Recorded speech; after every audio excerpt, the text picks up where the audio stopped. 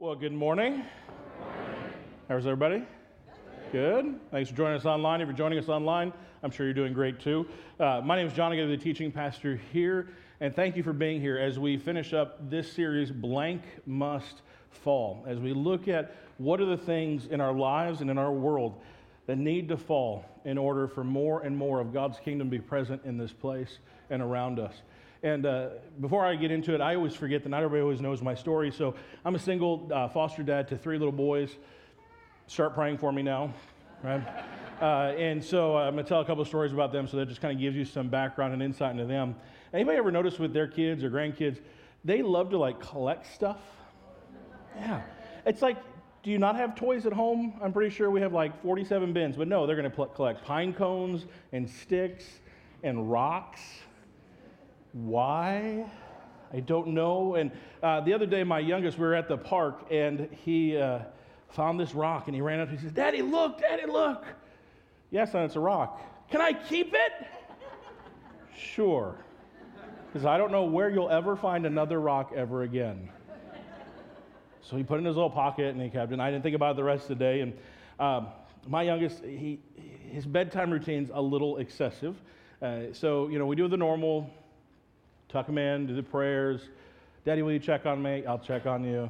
And I leave, and I go upstairs to tuck in his brothers, and then he sneaks upstairs to hide in the closet and pop out and go, boo, every night.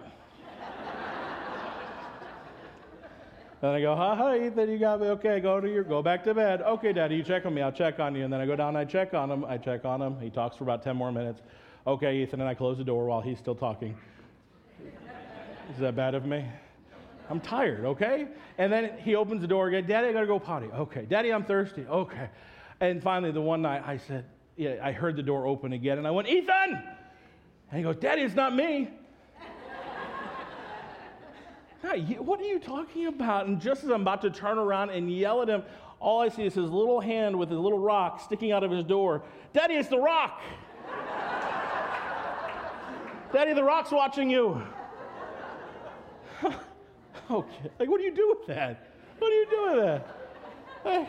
I was about to yell, now I'm laughing, I'm still tired. Anyway, but it made me think, what was he doing? He didn't want to get yelled at, right? He just wants more of me, right? He wants more of my time, more of my attention. And for me to yell at him when that's what he wants, it really just feels pretty rejecting. And so what was he doing? He was protecting himself from getting rejected by me by having that little rock. And that rock was the one looking at me, not him. As we think about this idea of blank must fall, you've been asked over and over again, what would you put in the blank? And today we're going to put the word rejection in that blank. I want to ask you, have you ever felt rejected? Have you ever felt rejected? Have you ever tried to protect yourself from being rejected? Rejection is one of the worst feelings we could ever experience. And it's something that, I'll be honest, I think all of us, in some way, shape, or form, have experienced rejection, and it hurts. It's a painful reality. It's painful to us. Psychology Today says this: MRI studies show that the same areas of the brain become activated when we experience rejection as when we experience physical pain. Rejection literally feels the same to our brain as physical pain. So much so, they say if you are struggling with rejection, if you take a Tylenol, that actually helps the pain. That's how much our body doesn't understand the difference, because that's how painful rejection is. Not only is it painful to us, it can be painful to those around us. They also said this: the Surgeon General of the U.S. issued a report stating that rejection was a greater risk for adolescent violence than drugs, poverty, or gang membership. Countless studies have demonstrated that even mild rejections lead people to take out their aggression on innocent bystanders. School shootings, violence against women, and fired workers going postal are other examples of the strong link between rejection and aggression. Rejection must fall. It's so painful, and let's be really real now. At the end of the day, rejection is just the painful outcome of our shortcomings. It's a painful outcome of our shortcomings, and I think when we hear that, we're going to say, yeah, I know, I'm not enough, and that's why somebody rejected me. It's not what I'm saying. If we look at this list of words that Pastor Tim's been sharing with us the last couple of weeks, and we realize all of these things that we struggle with, all these things that need to fall, that more and more of God's kingdom would be present here, what we realize is it's not that these are the reasons people reject me, it's these are the reasons I reject others. These are the things within me that I struggle with that make me reject you, or that make you reject me or someone else in your life. This is the outcome of all of these other things that need to fall, is rejection. At the end of the day, rejection. Why? Because we're struggling with all of our own stuff, and we'd rather point to you and make you feel our pain and suffering than deal with it ourselves. If rejection is so painful for us and it's so dangerous for the world around us, and we see it so many times, the real physical world impacts of rejection. My question to you today is this: what makes rejection fall? I'm going to give you part of the answer right now. Part of what makes rejection fall is actually you. It's you. What we're going to do is we're going to look at how does God bring a cure to rejection. And that cure for rejection is redemption. Redemption is the cure for rejection. Now hear this: redemption and not reason is the cure for rejection. So often when somebody's rejected, or maybe we're rejected, has anybody ever had this where you're going through a really painful time and people will try and reason you out of it? They'll try and talk you out of, oh, well, it doesn't hurt that bad. Or, oh, they didn't mean it. Or, oh, well, they're going through their own stuff. Does that help? No. Some of you are very hungry right now, right? You skip breakfast and you're sitting, you're hungry. And if I said, man, wouldn't a great cheeseburger, oh, that just sounds great right now, doesn't it? That's a double cheeseburger, some bacon, let's do that. Would you feel satisfied? No, now you're more hungry, right? And that's what happens when we try and use reason to fill in rejection. It just makes us actually need more, because we realize even more of how messed up we are and how much we need. And so here's the thing: redemption. The reason redemption is the cure for rejection is because redemption has a cost, and that cost places value back on somebody who feels valueless. When you've been rejected, you don't feel like you have value anymore. And redemption has a cost. My kids love to go to Dave & Buster's. And when they go, they like to earn their points. They like to go to the store, right, and buy something. They don't just hand you something. You have to redeem your points for that prize. The reason it's a redemption is there's a cost involved. So there's a cost in redeeming somebody. There's a cost involved, and that cost places value on them when they felt valueless. And so what we're going to talk about today is three words that have to do with value. We're going to talk about devaluing, valuing, and overvaluing. What I find interesting about these three words is I'm going to ask you to actually participate and share with me how you think Jesus values, devalues, or overvalues some people. But what I found interesting is when you talk about these words, only one of them is positive. Am I right? All right? Most people would say devalue and overvaluing. I don't want that. I just want to be valued. So I'm intrigued to see how you process as we read through this story in Luke chapter 7. Luke chapter 7, we're going to see Jesus interacting with some folks that honestly shouldn't have had much value to him. And we're going to see what he does. So Luke chapter 7, starting with verse 36. It's on page 864 on those Bibles in front of you. If you don't have your own Bible, you don't have a Bible at home, hey, take that Bible home with you. That's the best gift we can give you is God's Word. If you have your Bible app on your phone, feel free to pull that out as well. Luke chapter 7, starting with verse 36. And we're going to take a look at what does Jesus do to bring redemption where there's only been rejection. One of the Pharisees asked Jesus. Now, I want you to remember the Pharisees, as my boys would ask in a story, are these the bad guys, Dad? Yep, these are the bad guys. Right? Not just the bad guys because Jesus doesn't like them or we don't like them. Literally, they've made themselves the bad guys. They made themselves the enemy of Jesus. Their goal was to prove that he was a liar or a lunatic and definitely not the Lord, right? Definitely not God. Their goal was to tear him apart in any way they could. One of these guys asked Jesus to eat with him. And he went into the Pharisee's house. Jesus went into the Pharisee's house and reclined at the table.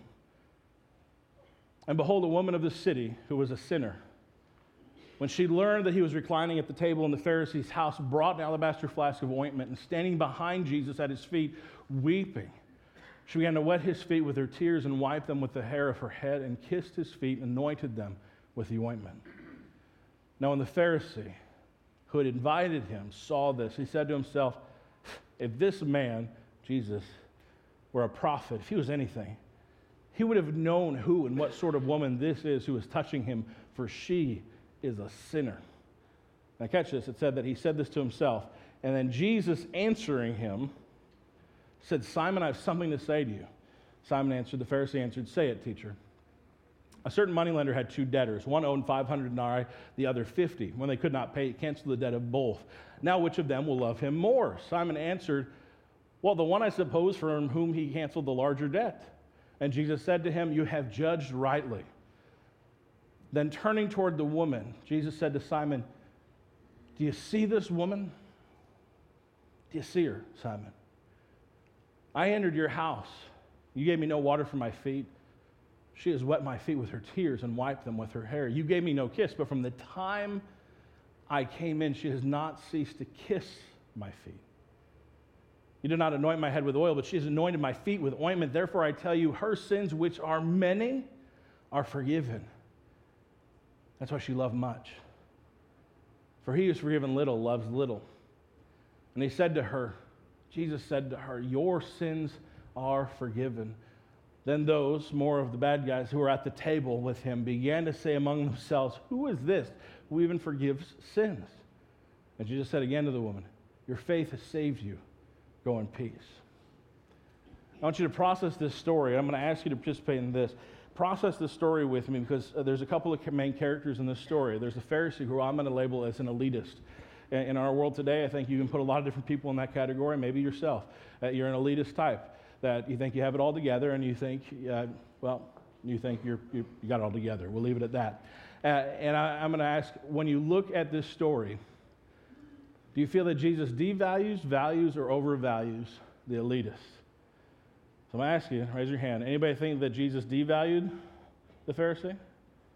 Anybody think that Jesus valued the Pharisee? Anybody think that Jesus overvalued the Pharisee? Okay, so we had about 12 of you participate during the whole thing. I'm not going to lie. You are not live streaming right now. I can see you. So let's try this again. I'm in trouble. Anybody think Jesus devalued the Pharisee? Okay. Anybody think Jesus valued the Pharisee? Anybody think Jesus overvalued the Pharisee? Okay, interesting. All right. I want you to catch this. One of the Pharisees asked him to eat with him. One of his enemies, one of the people that wanted to kill him, asked him to eat with him. If you knew somebody wanted to kill you and they were like, hey, Joe, why don't you come for a backyard barbecue? Would you go? No. You're like, I might be on the grill, right? No. But Jesus goes and reclines at the table. Doesn't just go, but he reclines at the table. All right, the next person is the sinner. That's all we get about her is the sinner. I'm going to ask you again. Again, you're right here. I'm going to ask you to participate. Does anybody think that Jesus devalued the sinner girl? Does anybody think that Jesus valued the sinner girl? Does anybody think that Jesus overvalued the sinner? Interesting. As we look at this, what did he say? He said to her, your sins are forgiven. Your faith has saved you. Go in peace. It's interesting. Sometimes when Jesus deals with somebody who's in a tough spot like this, oftentimes many preachers, many people always point to the fact that he told them to go and sin no more. He gave them law. He gave them a directive. Told them to go do something after forgiving them. So he still gave them law. In this story, there's none of that. Jesus gave her grace and then gave her more grace. It was grace upon grace, right? Your sins are forgiven. Your faith has saved you. Go in peace.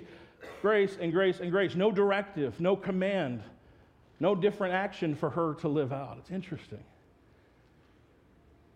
So then my question for you is this. Does Jesus undervalue, devalue, value, or overvalue you? What you think about that? And again, you're in front of me. I'm going to ask you. Does anybody think Jesus devalues you? Anybody think Jesus values you? Anybody think Jesus overvalues you? Got my work cut out for me. You know why? Because it's so easy to think that valuing is the word we want to hear. Because we all want to be worth what somebody else is willing to pay for us. Well, I would challenge you with this. If we look at the story, I think Jesus actually overvalued the Pharisee and overvalued the sinner. Again, this Pharisee wanted to kill him. He was part of the group that would kill him. Eventually they did. They won. They succeeded. And yet Jesus goes and reclines at the table with him. He gives of his time. Valuing the Pharisee, I would argue, would be say, no, thank you. Devaluing would have been just to ignore him altogether. I'm like, are you kidding me? Are you kidding? No, I'm not going to come and eat with you. Valuing would have been thanks, but no thanks. What did Jesus do? Jesus goes and hangs out with the enemy. Even the girl that's a sinner. What does Jesus do? The girl comes and she washes Jesus' feet, and she comes and she treats him way better than even the Pharisee did. But that girl's a sinner. That girl didn't apologize for anything. She didn't say she was going to change her ways. I mean, how would you have liked to be known? That's all that you're ever going to be known for, is that you were from the city and you were a sinner. That's all we get about her. And yet Jesus speaks words of forgiveness to her. Does she deserve it? That would be her value. Right? What did her value earn her? Her value earned her condemnation. Her value earned her, well, stop doing what you're doing. Get your life together. What are you doing? Stop washing my feet and go stop doing what you're doing. Stop having the trouble that you're having. That would have been her value. That would have been valuing her. Jesus looks at her and overvalues her. And the line from the story that he tells that gets to me is when he says, when they could not pay, he canceled the debt. Because ultimately that speaks to the value he has for you. So think about this. Not everybody, but almost everybody raised their hand that Jesus values you. I'm going to be the bad guy here and say Jesus overvalues you. Jesus overvalues me. You know how I know that? He canceled our debt. Jesus looked at us and the sinners that we are, and he traded his life for mine. I'm not even worth you trading your life for me. Much less God himself giving his life for you, for me. We call that valuable. I would call that way overvaluing me. I'm not worth Jesus. I'm not worth him doing that for me. Jesus, what are you thinking? I mean, this was Satan's original problem with God. God, what are you thinking? You love these humans? How puny and weak they are, and you're going to do that for them? He knew the plan. You're way overvaluing them. And here's the reality. We hate overvaluing because of our own pride. And we want to think that we are always worth what somebody is going to give us. But the reality is, overvaluing is only unwanted unless you want the overvalued benefits. Let me ask you, if your boss came into your office and said, or came into you at work and said, hey, look, we've done the math, we've done the research, and you have a value of $10 an hour. That's what you're worth. That's what you're worth. You're worth $10 an hour. But you know what? For no reason at all, we just want to be generous. We're going to give you $15 an hour. How many of you would reject that? How many of you go, no, you are not going to overvalue me. You keep that extra $5 an hour. No, what are we going to do? We're going, thank you very much, and we leave before they can change their mind, right? That's incredible. Why? Because we want that. I'll take that value. So when I challenge you and say, God overvalues you, take it. Take it and run with it, because what does that mean? You have forgiveness, you have grace, you have a new life that you don't deserve. Jesus overvalues you, but take it and run. Because to him, that's what you're worth. You're worth overvaluing. And even though we constantly undervalue Jesus, and here's my law for you today, even by you saying that Jesus only values you, you're actually undervaluing him. You're saying his life is worth yours. And this is my law for you today, is as you undervaluing Jesus. And here's the good news, though. Even though you constantly undervalue Jesus, he always, always, always overvalues you. And so when we look at this idea of bringing redemption where there's only been rejection, we can see it first and foremost in Jesus. Jesus brings redemption over and over again. He has brought it to you and to me through the cross. He brings it to the Pharisee. He brings it to the sinner. But I want you to think about this. At the beginning, I said that you are an answer to how does rejection fall. So I want you to ponder this idea that Jesus brings redemption, and he brings it to us, but he also brings it through us. I think this is the most pivotal part of the text today. It says, therefore I tell you, her sins, which are many, are forgiven, for she loved much, but he who is forgiven little loves little. And I think it's very easy for us to say, well, she loved much, that's why she was forgiven much. He loved little, that's why he's forgiven little. That's not what Jesus is saying. It's saying, she gets it. She gets how much she's been forgiven. That's why she loves me so much. You Pharisee, you elitist, you think you have it all together. So you think, well, he's covering me a little bit. I'm forgiven a little bit. So you love me a little bit. My question to you today is, do you realize and do you own the fact that you don't have it all together, and our Lord, our Savior, our God of the universe who created it and sustains it, overvalues you to the point that he was willing to save you and redeem you and to bring you back to himself? That you would then say, man, I am so overvalued, I can't wait to love him in return. I can't wait to try and sneak into that party and just wash his feet. Think what that poor girl did. She was so excited about what Jesus was providing to her, what Jesus was giving to her. She snuck into a place she was never welcome, walking by the very people who had rejected her time and time and time again, just to get down and to wash his feet with her own tears and her hair. Jesus says, whatever you do for one of the least of these, you do for me. So my answer to you is, how are you going to bring redemption? That's what Jesus has called you to do. He's called you to bring value and redemption to those around you who've only experienced rejection. And he calls you to do that by just using what we've got. Using what we've got. Think about it. Staying behind him, she used her hair, she used her tears, she used some ointment that she happened to have. And she showed an incredible love to Jesus to the point that he said, hey, Simon, do you see her? He held her up on a pedestal where the Pharisee thought, I'm the one that should be held up on the pedestal. He thought so much of himself, he didn't even do the common decent things that anyone would have done when somebody walked into their home back in that day. Jesus points out, you didn't do these things. You weren't there for me. You didn't anoint my head with oil. You didn't have water for my feet to be washed. You didn't. But guess what she did? She used what she's got. So I want to ask you, what do you got? What do you got to bring redemption where there's only been rejection? Maybe it's a listening ear. Maybe it's a shoulder to cry on. Maybe you're really good with a hammer.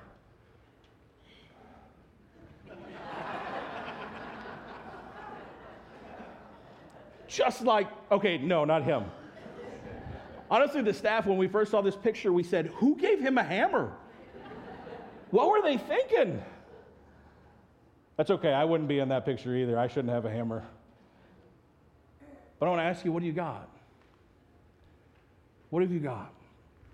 For me, I have a platform and I have a microphone, and I'm able to speak to you today and to challenge you with this, that Jesus brings redemption where there's only been rejection by using what you've got, using what he has placed into your hands, into your life, into your abilities, into the world around you, to love like him. To love like him. That word, the words that he says, do you see her? I want to challenge you as you step into the world that we live in over and over again. You're going to pass by people who feel unseen. People who just need you to stop and see them for the very first time. And even when you go out and serve next week, like Pastor Tim said, we have 25% of the spots left. You better fill up those spots. Fill up those spots and go serve next week. Why? Because you have an opportunity to go and to see somebody. See who you're serving next week. See who it is that God is putting into your life to love like Jesus. There is something he is placing before you, an opportunity to go out next week and do that, but you can do it every single day. You can use what you've got to end devaluing. To end devaluing. Hey, Jesus said, I entered your house, you gave me no water for my feet, you gave me no kiss, you did not anoint my head with oil. You know why? Why did the Pharisee do that? Because the Pharisee thought, it's enough I invited him to my house. It's enough I'm feeding him. He wants me to do that. I'm not doing that. How often do we get in that place? How often do we go, it's enough for them. They should be grateful. Are you kidding me? Jesus holds the sinner up. Why? Because we think being clean and competent is more Christ-like. And so we think if we act like we have it all together, we don't need as much of Jesus. And Jesus says, look at her. Do you see her? Church family, I'm going to be real with you. Devaluing is happening all around you. And it's happening in your world too. There are some of you that honestly break my heart with how you use social media to devalue each other. Each other. The same people you sit next to on a Sunday morning, you'll rip apart because you'd rather be right than to love. I want to challenge you every single day of your life to see where can I bring an end to devaluing? And then take that next step, and then where can I use what I've got to overvalue people? What can I do? She has wet my feet with her tears and wiped them with her hair. From the time I came, she has not ceased to kiss my feet, and she has anointed my feet with ointment. Next week, you have an incredible opportunity to not just do what's on those sheets out there, not just do the tasks that are before you and think, well, that's good enough. I'm going to challenge you to see them and to bring an end to devaluing, and then to bring an overvaluing love and joy and acceptance and serving to these people that you are about to go and to love in a way that maybe they have never been loved before. I'm going to challenge you to not just go and to pour value, but to overvalue them. Because here's the deal. You have been overvalued. And you've been overvalued not because you're worth it, but because Jesus says you're worth it, and he makes you worth it. When he died on the cross for you and for me, he gives you so much worth and so much value. And it's without you having to do anything. And the question is, what are you going to do now that there's nothing to do? What are you going to do now that there's nothing to do to save yourself? Jesus has given it to you. He gave it to the girl, the sinner. That's all we know about her. What are you going to do in the days to come and next weekend to overvalue others and to say, from the outpouring of what I've received, from the love that I've received, from the grace that I've received, I want to give it to you too. Because that is how you will bring the kingdom of God in this place, to this community and in your world. This is how you will bring an end to rejection by bringing redemption and putting value where there's been no value. This is the opportunity that you and I have every day of our lives. And it's a special opportunity we have next weekend. Let me tell you, not only will you impact their lives, but you will impact all of them, all of those around them. My oldest son, Kral, turned 8 on Friday. And Thursday afternoon, they've been going to a summer camp. Thursday afternoon when I picked him up, his teacher said, hey, what time are you bringing him in the morning? That's weird. So I told her, I didn't think anything of it. As we walked up the sidewalk, they opened the door and we walked in.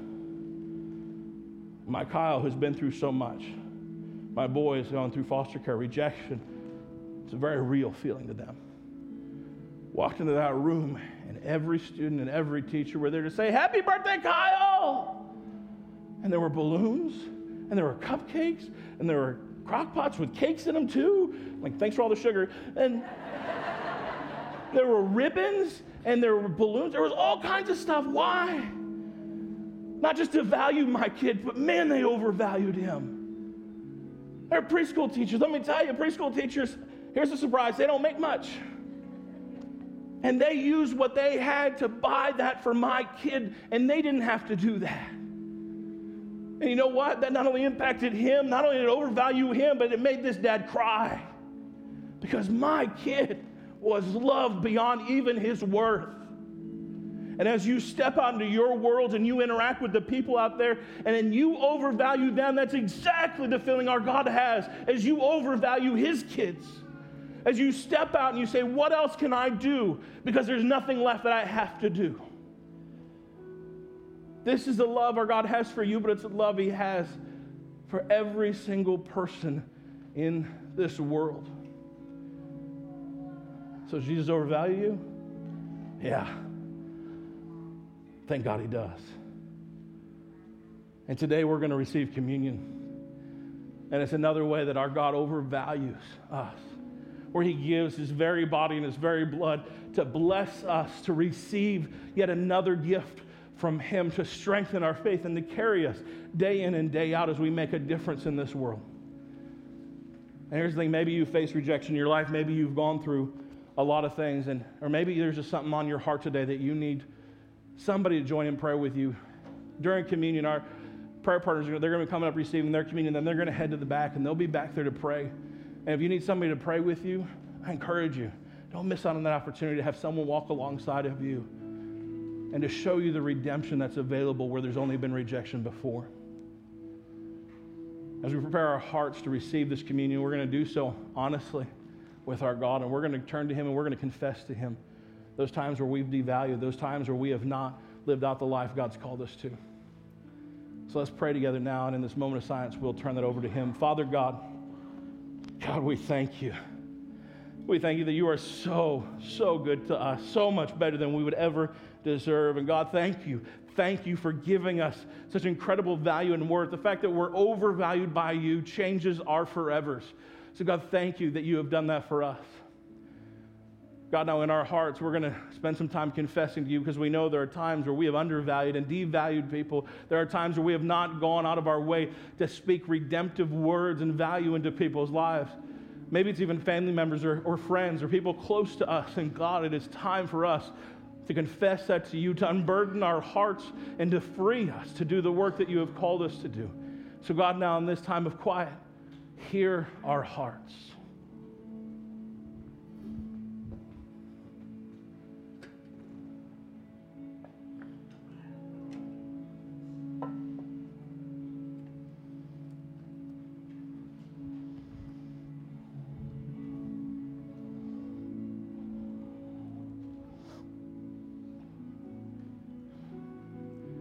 God, thank you that we can come to you humbly, not deserving anything from you, and you say your faith has forgiven you. Go in peace. God, thank you for your forgiveness. Thank you for your grace. God, we love you. It's all we can do in response is love you. In Jesus' name, amen. And hear this for you, because what I've got is a platform and a microphone to be able to speak this truth into your life today. Maybe you think that the only thing God has ever wanted to do is to reject you. Hear this truth today. Our God, because of the grace of Jesus Christ, because of his death on the cross and the empty tomb he left behind, defeating death itself, that was all for you. So hear this, your sins, yes, your sins are forgiven in the name of the Father and of the Son and of the Holy Spirit. Amen. And God wanted that to be so real to you that he gave himself, his very body and blood. And that's why on the night when he was betrayed, our Lord Jesus took bread. When he had given thanks, he broke it and gave it to his disciples, saying, "Take, eat, this is my body which is given for you. Do this in remembrance of me." In the same way also after supper, he gave them the cup and he said, "Take and drink this cup. This is my blood, which is a new covenant for the forgiveness of your sins. Do this as often as you drink of it, remembering me." And so now come and receive yet another way that our God overvalues you and me. The table is now ready.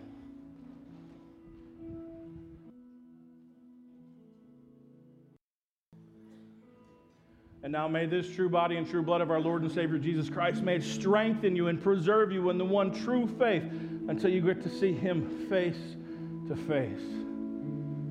Now may the Lord bless you and keep you. May he make his face to shine upon you and be gracious unto you. May the Lord look upon you with favor and give you his peace of knowing he has so overvalued you. That means you get to be with him forever. And now that you've got nothing to do, what are you going to do? Amen? So get out there, sign up. Make sure you stop and say hi to Pastor Tim and I as we're out there, the free coffee and cookies. We love you. We're here for you. We'll see you next week. Have a great week.